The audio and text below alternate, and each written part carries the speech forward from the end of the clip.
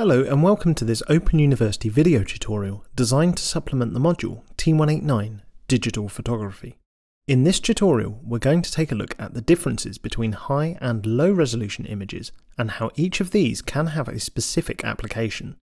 We'll be using the zoom tools in Adobe Lightroom to make comparisons between these two versions of the same photograph, taken in Weston-super-Mare a couple of years ago. At first glance these images look to be exactly the same. They occupy the same amount of space on the screen and there is no discernible difference between them.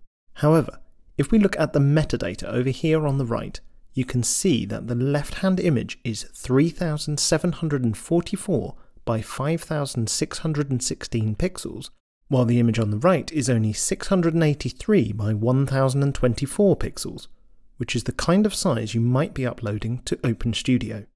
I'll also tell you that the image on the left takes up around 9 megabytes on my computer, while the right-hand image only takes up 500 kilobytes.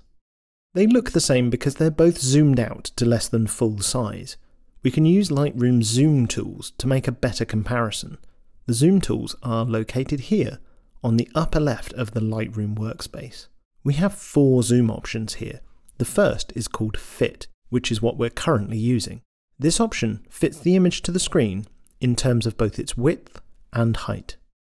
The next option is Fill, which you can see fills the width of the screen. The next option is 1:1, which is the zoom ratio. 1:1 is a full-size zoom of the image.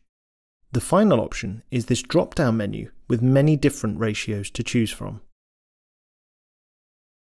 I'm going to choose 1:1 for the moment. Let's also choose 1:1 for the right-hand image. Aha, we can see the limitations of the resolution here now. At 1:1 zoom, this low resolution image is clearly much smaller than the higher resolution one. If I choose to zoom in more to 8:1, you can see that they are now approximately the same size on screen, but we have a lot of pixelation here because there just aren't enough pixels to choose from. Higher resolution images like the one on the left are ideal for using for print or performing edits on, but lower resolution images are traditionally best used in situations where you don't need to view them at such a large size.